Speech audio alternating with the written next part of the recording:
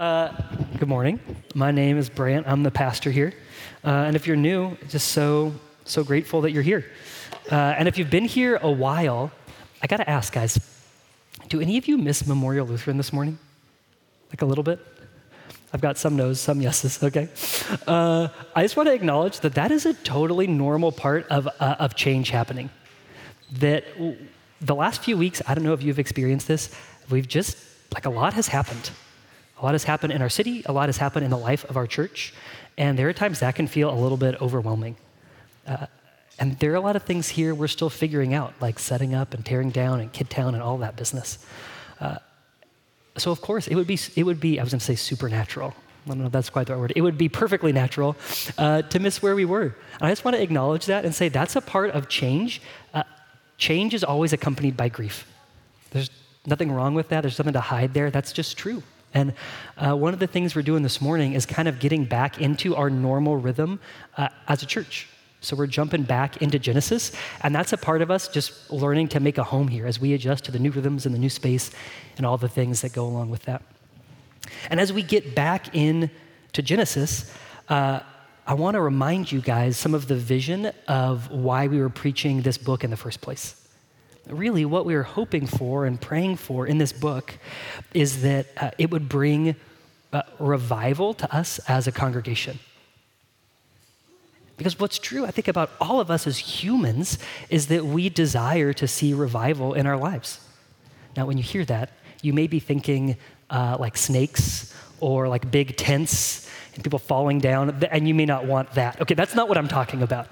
When I'm talking about revival, I'm talking about a deeper or a fresh experience of life and of joy. Like on Monday, I got to take the day off after Easter, which was glorious. Our kids were in Parents' Day Out that day, so I got to go to the gym, and I went to the nursery, to Bates Nursery. Any of you were there maybe this weekend? And I was there for 2 hours. No children, just looking at plants. It was amazing. And then I came back, and Caroline, and I was listening to this history podcast that I loved the whole time, just totally nerding out. So Caroline comes home, and I'm making a sandwich, and she's like, "You are so smiley right now. Like, what is going on?" I just feel so revived. There's like this experience of life and a lifting of the face and of the spirit that we all desire and long for. And the question for us is, how do we get that? But here's the thing about revival, is that revival is something that you can't plan. It's like planning your own surprise party. It doesn't really work, right? It's why people hire wedding coordinators, because if you're in the weeds of trying to make something happen, it can rob you of your own ability to experience what is happening. And so the question for us is, and that same thing is true for revival, that if what we are doing is checking off boxes to get to the place that we feel more alive, it makes it hard for us to experience that life when it actually comes. So the question for us is, how do we put ourselves in the way of joy and of life? How do we put ourselves in a position to experience something happening to us? And this is where the answer that Scripture gives us to that is unconventional and unexpected. It says the way that we put ourselves in the pathway of joy, to be surprised by joy, is through this thing called repentance. Now, I don't know about kind of how you think about what repentance means. I think for a lot of us, when we hear repentance, we think like dour, like downcast, kind of mopey. Like that's kind of what we associate with repentance. And so it's surprising to us that would actually be the way that we prepare ourselves for life. But what the Scriptures would teach us is that repentance is what opens us up. It's how we acknowledge our need for God to do something for us that we cannot do for ourselves. So repentance is the way that we acknowledge we need God to do for us what we cannot do for ourselves. It opens us up to the experience and the character of God, to a God who loves to bless us right where we are. And I'll just tell you, the next few weeks, the passages that we're in, they're a little heavy. So this week is Cain and Abel. Then we got Noah and the flood, which is not like sunshine and rainbows and animals on arcs on your nursery wall. It can be a pretty dark story. After that, the Tower of Babel, Yikes. Honestly, when I was looking at the preaching schedule, I was like, is this really the way we want to come out of Easter? This is, but yes, it is. First of all, it's God's word, so it's good regardless of where we are. And also, it's opening us up. It gives us opportunities to practice repentance, to see our own sin, and to let that open our hearts to revival. To a new and a deeper experience of life for ourselves, for this community, and for our larger community. So that's where we're going. I'm going to invite Ellie to come up. Ellie is reading our scripture for us. So if you have your Bibles, you can flip over to Genesis 4. If you don't have your Bible, it's going to be up on the screen. And if you don't have a Bible and you want a Bible, we have a load of them on the table in the back. So you can grab one of those now or on your way out or whenever. And I'm flipping over to Genesis 4 for you now. So we didn't have that marked. Okay. Oh, no, not all of 4. 4, 1 through 16. Amazing. Yeah. Okay.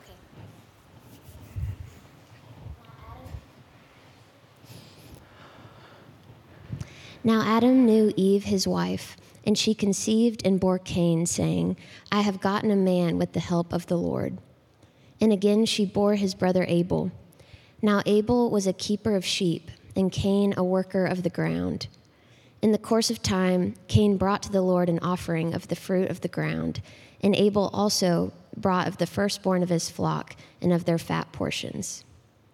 And the Lord had regard for Abel and his offering, but for Cain and his offering he had no regard. So Cain was very angry, and his face fell. The Lord said to Cain, Why are you angry, and why has your face fallen? If you do well, will you not be accepted?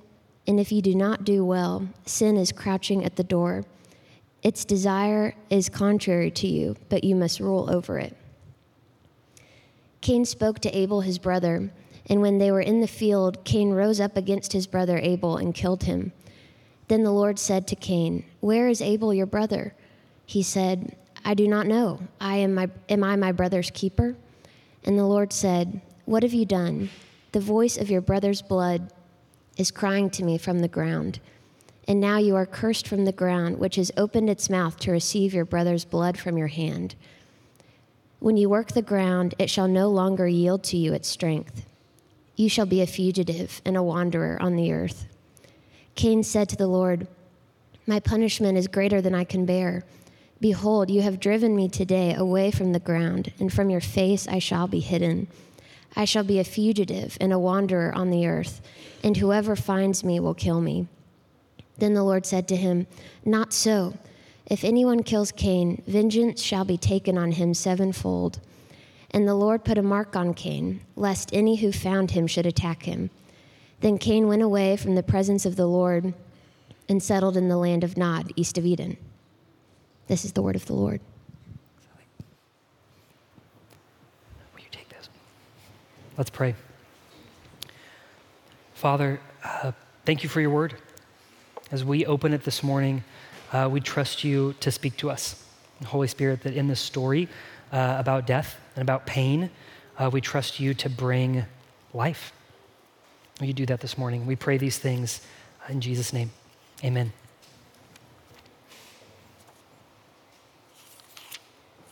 I'm getting used to having so many things on the podium up here. Okay. So what we're going to talk about this morning is how a scarcity brings sin and death into our world. That scarcity brings sin and death into our world, and that what we see in this passage is that in response, our God brings abundant life. That scarcity brings sin and death into the world, and in that context, our God brings abundant life. I want to start by talking about scarcity. That scarcity is this thing that underpins all of our existence as humans. That regardless of how any economy is ordered, it's all based on this idea of scarcity. That there are less things in the world, less goods than to meet the desire or the demand of the people who want them.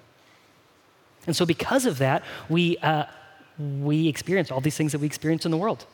Like, for example, there's this new restaurant that opened, NoCo. Have any of you been there? I have not. It sounds amazing. but it's really hard to get in right now. It's impossible to get a reservation, right? And so there's this whole industry that has sprung up around helping people get this thing that is scarce, right? Like there are apps that were created to manage the scarcity of really tasty restaurants. That's supply and demand. We see it all over the place. And in that sense, scarcity is a natural part of life. It's not necessarily good or evil. It just is a thing. And yet, there is this moral dimension to scarcity. We're like, that's why there are wars in the world.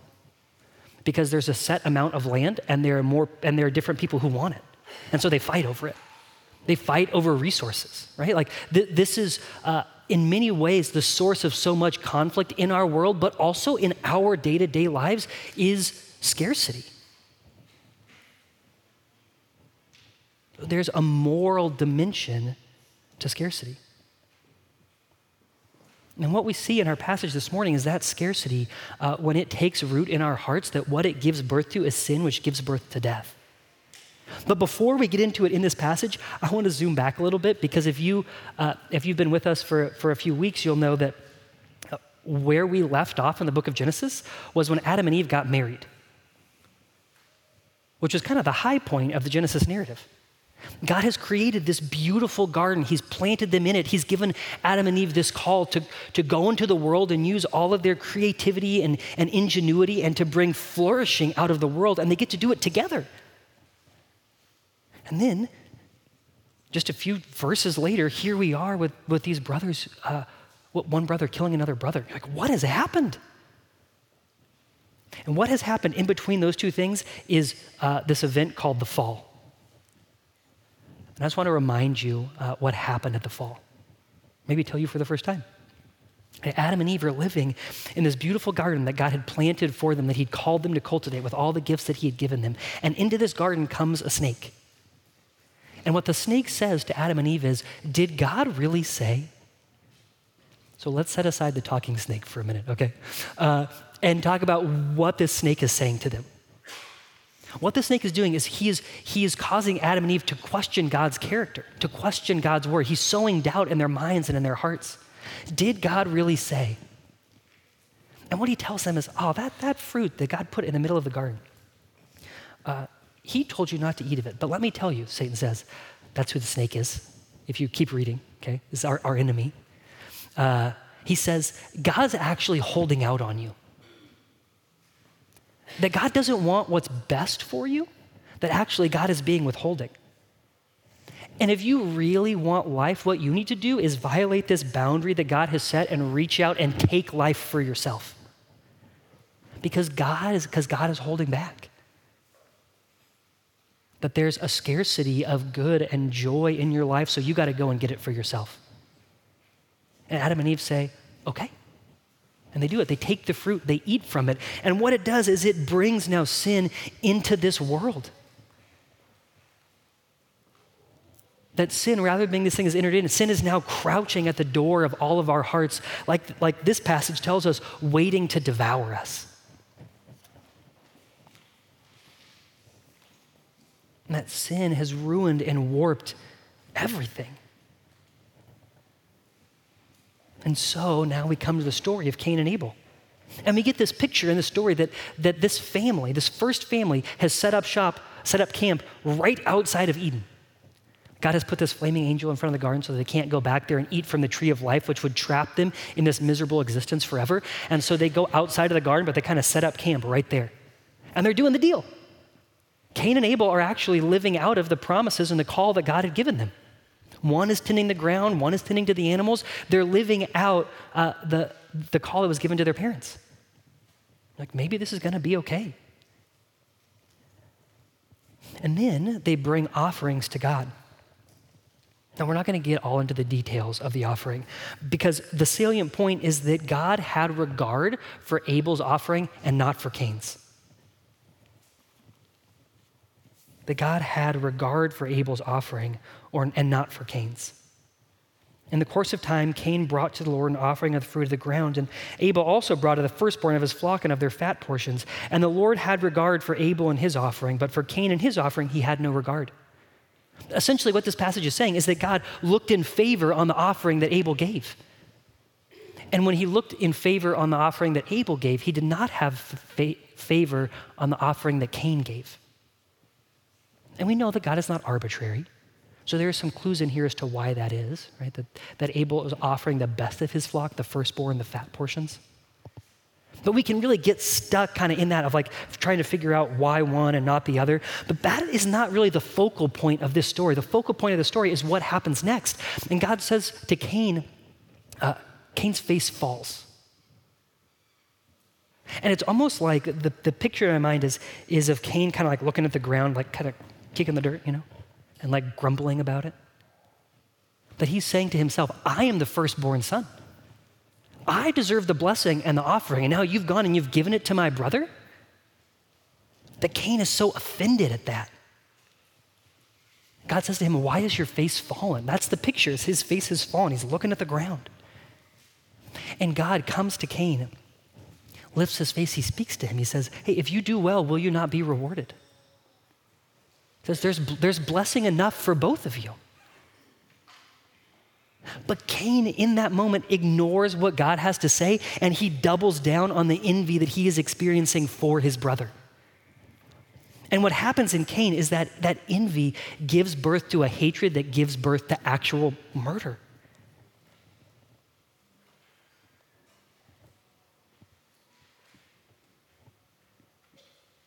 It's not about the offering. It's about what that moment with God has awakened in Cain and what that goes on to do. The envy that it's awakened and what it goes on to do. If we go back to our example of getting a reservation at NoCo for a minute, okay? It almost seems trite to use this as an example in the scope of what we're talking about, but what I want you to grasp is how easily this takes place in our very own hearts. That when someone tells you that they got into a restaurant that you really want to visit but haven't been able to get into, does that do anything inside of you? Like, is your first thought ever with that person not like, oh, wow, I'm so excited for you. How was it? Is your first thought ever like, oh, come on? And the person who got in is the person who always gets in, right? Is the person who always knows that it's the place you're going to want to get into eventually and they just got there first. And you're like, how does this person have the time to know about all these things? There was a time in my life where I was fun and I used to know these things, but I don't anymore.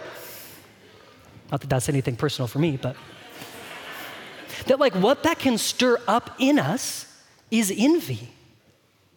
And we laugh about it, but what is true and what you and I know is when that envy creeps into our hearts, what it immediately starts to do is give birth to a hatred that gives birth to death.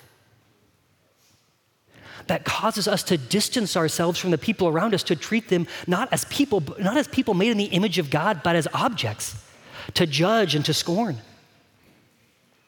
But that is what envy births in our hearts. What it birthed in Cain was actual murder.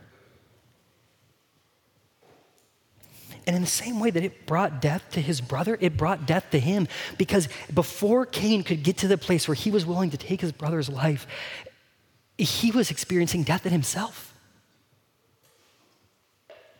That's a person who was cut off from God,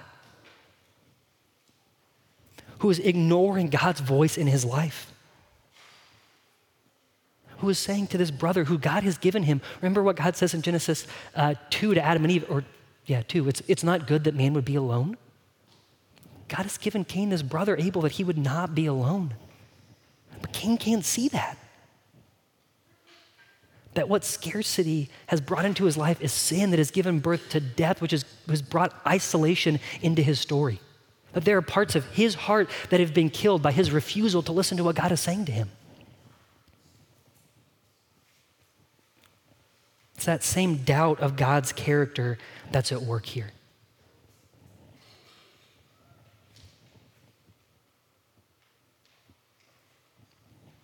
I don't know if any of you are watching the new season of Ted Lasso. Oh, there we go. There's this moment in the last episode that I watched where Rebecca, who's one of kind of the main characters of this story, this boss of a woman who's the executive of this football team, I'm learning something from Ted, right? Explains how she met the man who is now her ex-husband in the show. And she says, years ago, when I was bartending, she's talking to one of her friends, years ago, when I was bartending in that private club, Rupert, that's her ex-husband, and his then wife came into the club. He was the life and soul of the party, buying rounds of drinks for everyone, telling stories, just charm personified. He left me a massive tip. Then, about a week later, he came back, this time without his wife, and he asked me out. She says, I, of course, said no, and he left. But then he came back the next night, and the next night, and the next. And he would just sit at the bar with a drink, and he chatted to me until close. And he just said, it doesn't matter if you ever go out with me. It's just worth it being here with you to get to know you. And after 6 weeks of that, he asked me out again, and I said yes, without any hesitation, because by that point, I felt so lucky because he wanted me. He made me feel special, chosen. That what Rebecca is speaking to is something that is deep inside of all of us. This desire to experience being chosen, the desire to be special, to be valuable to other people, to experience blessing in our lives. That when we talk about favor or blessing, that's what we're talking about. That's what she's calling to mind, so she's evoking so clearly is this desire. When we hear that, it's like, oh, that's in all of us, isn't it? And we live in a world where scarcity is all around, and we live in a world where scarcity is a zero-sum game, that I know that if you got into that restaurant, that means I did not get in. And we see it so often that it's the way we do our relationships. That there's only so much of other people, so much love, so much attention, so much care, so much specialness to go around. And we are deathly afraid that there is not enough for me. And if I'm gonna get it, I'm gonna have to come and fight for it. And because we want it so much, we will do anything. That's what Rebecca is saying. She's willing to go out with a man that she knows is already married because her desire to be chosen and to be special is so great. But what ends up happening to her is that it ruins her. And that is what is true for us.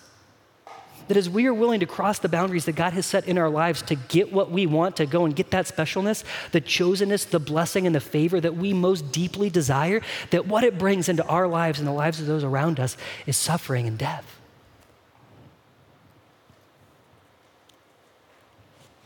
And you could read plenty of self-help people who will tell you, so just start living an abundant life.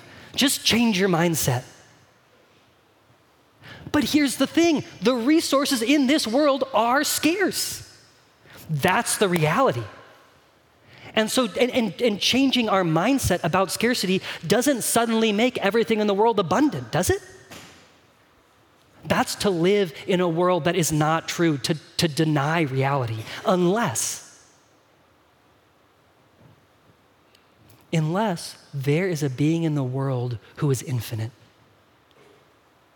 Unless there is a being in the world whose goodness is infinite. And unless there is a being in the world whose goodness is infinite and he desires to share that goodness with us. And that is the God that we find in this passage. Praise God.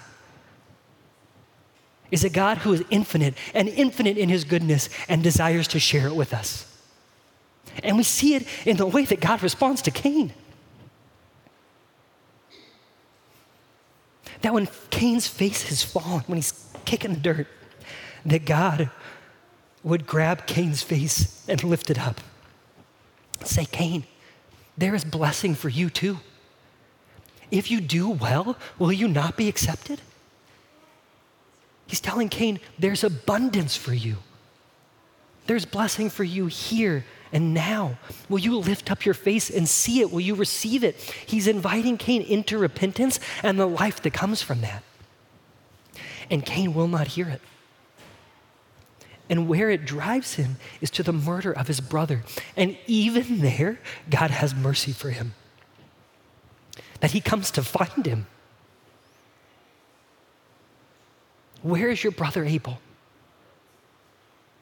Cain's response, am I my brother's keeper? Whoa. The arrogance. And even there, God says to Abel, what have you done? Do you hear God's heart breaking? breaking not only because of what has happened to Abel, but his heart breaking for the hardness of heart that's in Cain. What have you done? Your brother's blood is crying to me from the ground. So God tells Cain about the consequences of his decision. And Cain says, this punishment is too much for me to bear. This punishment you gave me. And God says, not so. What God is saying is that Cain, even in a sin that is so heinous, there is mercy for you. Not so. I will put a mark on you to protect you. That even as you suffer the consequences of this sin, I will be over you to protect you. God, that is a grace and an abundance that is at once so offensive and so comforting, is it not?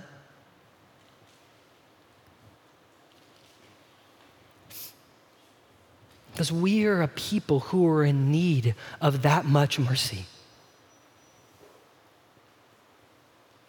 And what we see in this passage is that our God has a love that's abundant, that never runs out. At the restaurant where we are all trying to get reservations, it never runs out of seats. And that when someone else gets the seat, it takes nothing away from us. This is what Paul says about the amount of goodness that God has. When he's talking about the gospel, he says, it's all for your sake, so that as grace extends to more and more people, it may increase thanksgiving to the glory of God. It is all for your sake, so that as grace extends to more and more people, it may increase thanksgiving to the glory of God. That God's grace is so abundant that as much as you take from it, there is still more. That it never runs out. As a side note, that's why we're in this building, friends. Because what we believe is that God's grace never runs out, and so we want other people to be able to experience that grace. And we have talked about this before. It can feel threatening to have other people who are new in the room. If you're here and that's you, we're so glad you're here. Because what we believe is that God's grace is so abundant that having you here doesn't diminish it for us in any way, but it actually makes it greater. That the love that God has poured into our hearts, that he's gifted us in the experiences of relationship with each other, that God only wants to increase that love by bringing other people here. So thank God that you're here. That is the abundant love that God has for us. And it is a love that does not stop when we follow through on our sin. That in the same way that God would come to us and lift up our face and say, I'm with you. If you do well, will you not be accepted? There is so much favor for you that even when we walk into sin, there is still mercy for us. And there is more mercy for us. We know that mercy in a deeper way because we know a blood that Hebrews tells us speaks a better word than the blood of Abel. And that blood is the blood of Jesus. Because Abel's blood cries out from the ground, justice. Abel's blood demands that God would do justice in the world. And that is the cry of all the innocent blood that has ever been spilled over the course of human history. Justice. It's the cry of the oppressed. God, would you come and do justice? It's the cry of the oppressed even here in our own city. God, would you come and do justice? It's crying out. The ground is crying out for justice. We cry out for justice, don't we? Do you ever cry out for it? Jesus, come quickly, do justice. And yet, when we call God to come and do justice, what we are forced to reckon with is that when God brings justice, that justice would also fall on us. Because you may not have murdered someone, although you may have. I don't know. But we have all hated people in our hearts, haven't we? Envied other people, judged other people, hated other people. Other people created in the image of God. And those sins cry out for justice. And friends, if we knew how heavy the burden was on us because of our sin, if we had a full grasp of the weight of it, it would crush us. And yet, even with the little bit that we have or that we know, we can tell God, the punishment for that sin is more than I can bear. And Hebrews tells us in that place, the blood of Jesus speaks a better word. because Jesus' blood cries out, justice has been done. That when Jesus' blood was spilled, it was not because of anything he did, it was to cover us. That he received the punishment that we deserve so that we could stand before God, have our relationship with him restored. That what we now get to cry because of what Christ has done is, God, would you do justice for me? And what is justice for me is you having grace on me because Jesus has already taken all of that wrath. That our God is a God who abundantly brings and pours out his life on his people. Friends, and that is what calls us into repentance. To being willing to acknowledge before God, my sin is more than I can bear. And I only know this much of it. Lord, my sin is more than I can bear. Let me tell you what it is. God, would you forgive me for it? Would you come and do for me what I cannot do for myself? And friends, the degree to which we will experience life as Christians is the degree to which we are willing to come before God and acknowledge that we have sin in our lives. I don't know about you, but the way that I don't even know this is something that we have to be taught. This is what is in us as people, that when we think about what it means to live the Christian life, we think that it's this journey of progressively getting less and less sinful. Do you ever think that? Like if you were to chart the course of your life, it would be like this line graph of holiness over time. And the goal is that it would be slanted in the right direction. And that's the way we can think about our stories. Like, I was in high school, and so this is like kind of the camp way of thinking about it. And then I dated this girl, and that was not so good. And then I got back from camp, and it was a real high, and I threw away all of my music that had cursing in it, and so it got even higher. And I stopped downloading illegal music, and it got even higher. But then there was that song, and I really loved it, and I downloaded it again. And that's how we think about our lives, right? And in that way of thinking about our Christian lives, what you and I have to do is lie to ourselves and lie to God, because we have to ignore sin to make ourselves seem better to ourselves and to everyone else around us. Because we're so busy comparing our inside to everyone else's outside. Friends, that is not the Christian life. But I will tell you, the longer that you walk with Jesus, what you will see more and more is your deep and abundant need for him. And there are times that is a painful thing to see, but what he promises us is that there is a godly sorrow that leads to repentance and then welcomes us into a newness of life. And the deeper we walk into that, the higher the corresponding experience of life and joy that we have in ourselves. And that changes the way that we think about repentance, because so often we come before God and if we get to the point where we say, God, I'm sorry, we come like Sisyphus. Do you know that this Greek story of this guy who was a king who killed everyone who came to his palace, and so the gods judged him. And what he had to do into eternity is push this stone up a hill, and every time it got close, it would roll back down.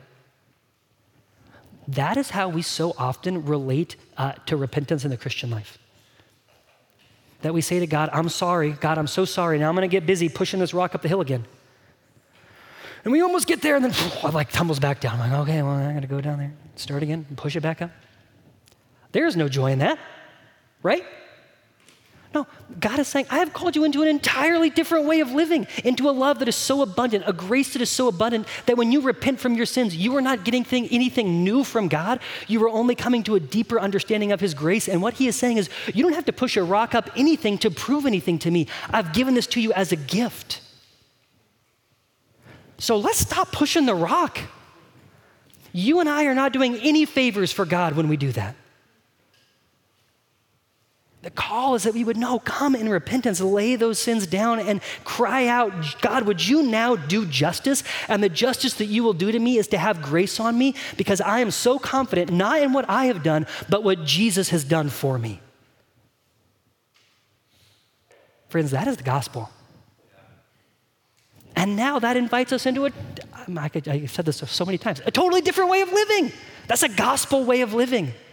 Because now we get to live in the boundaries that are around us and say, God, I don't always understand them. I don't always get them. Sometimes they're painful. Sometimes your boundaries bring pain into my life, but I am willing to stay here because I know that here you are being abundantly good to me right where I am.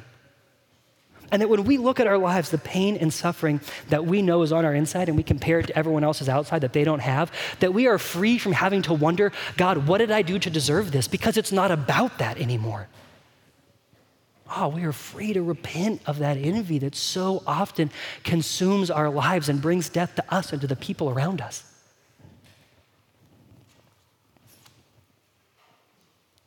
For you were called to freedom, brothers and sisters. Only do not use your freedom as an opportunity for the flesh, but through love serve one another. For the whole law is fulfilled in one word: you shall love your neighbor as yourself. But if you bite and devour one another, watch out that you are not consumed by one another. That we are being called into this way of living, a way of love. That the love that has been poured out abundantly on us would be a love that we get to now go and pour out abundantly into the world, even at great cost to ourselves. That is what it looks like for us to be a people of grace. Let me pray for us.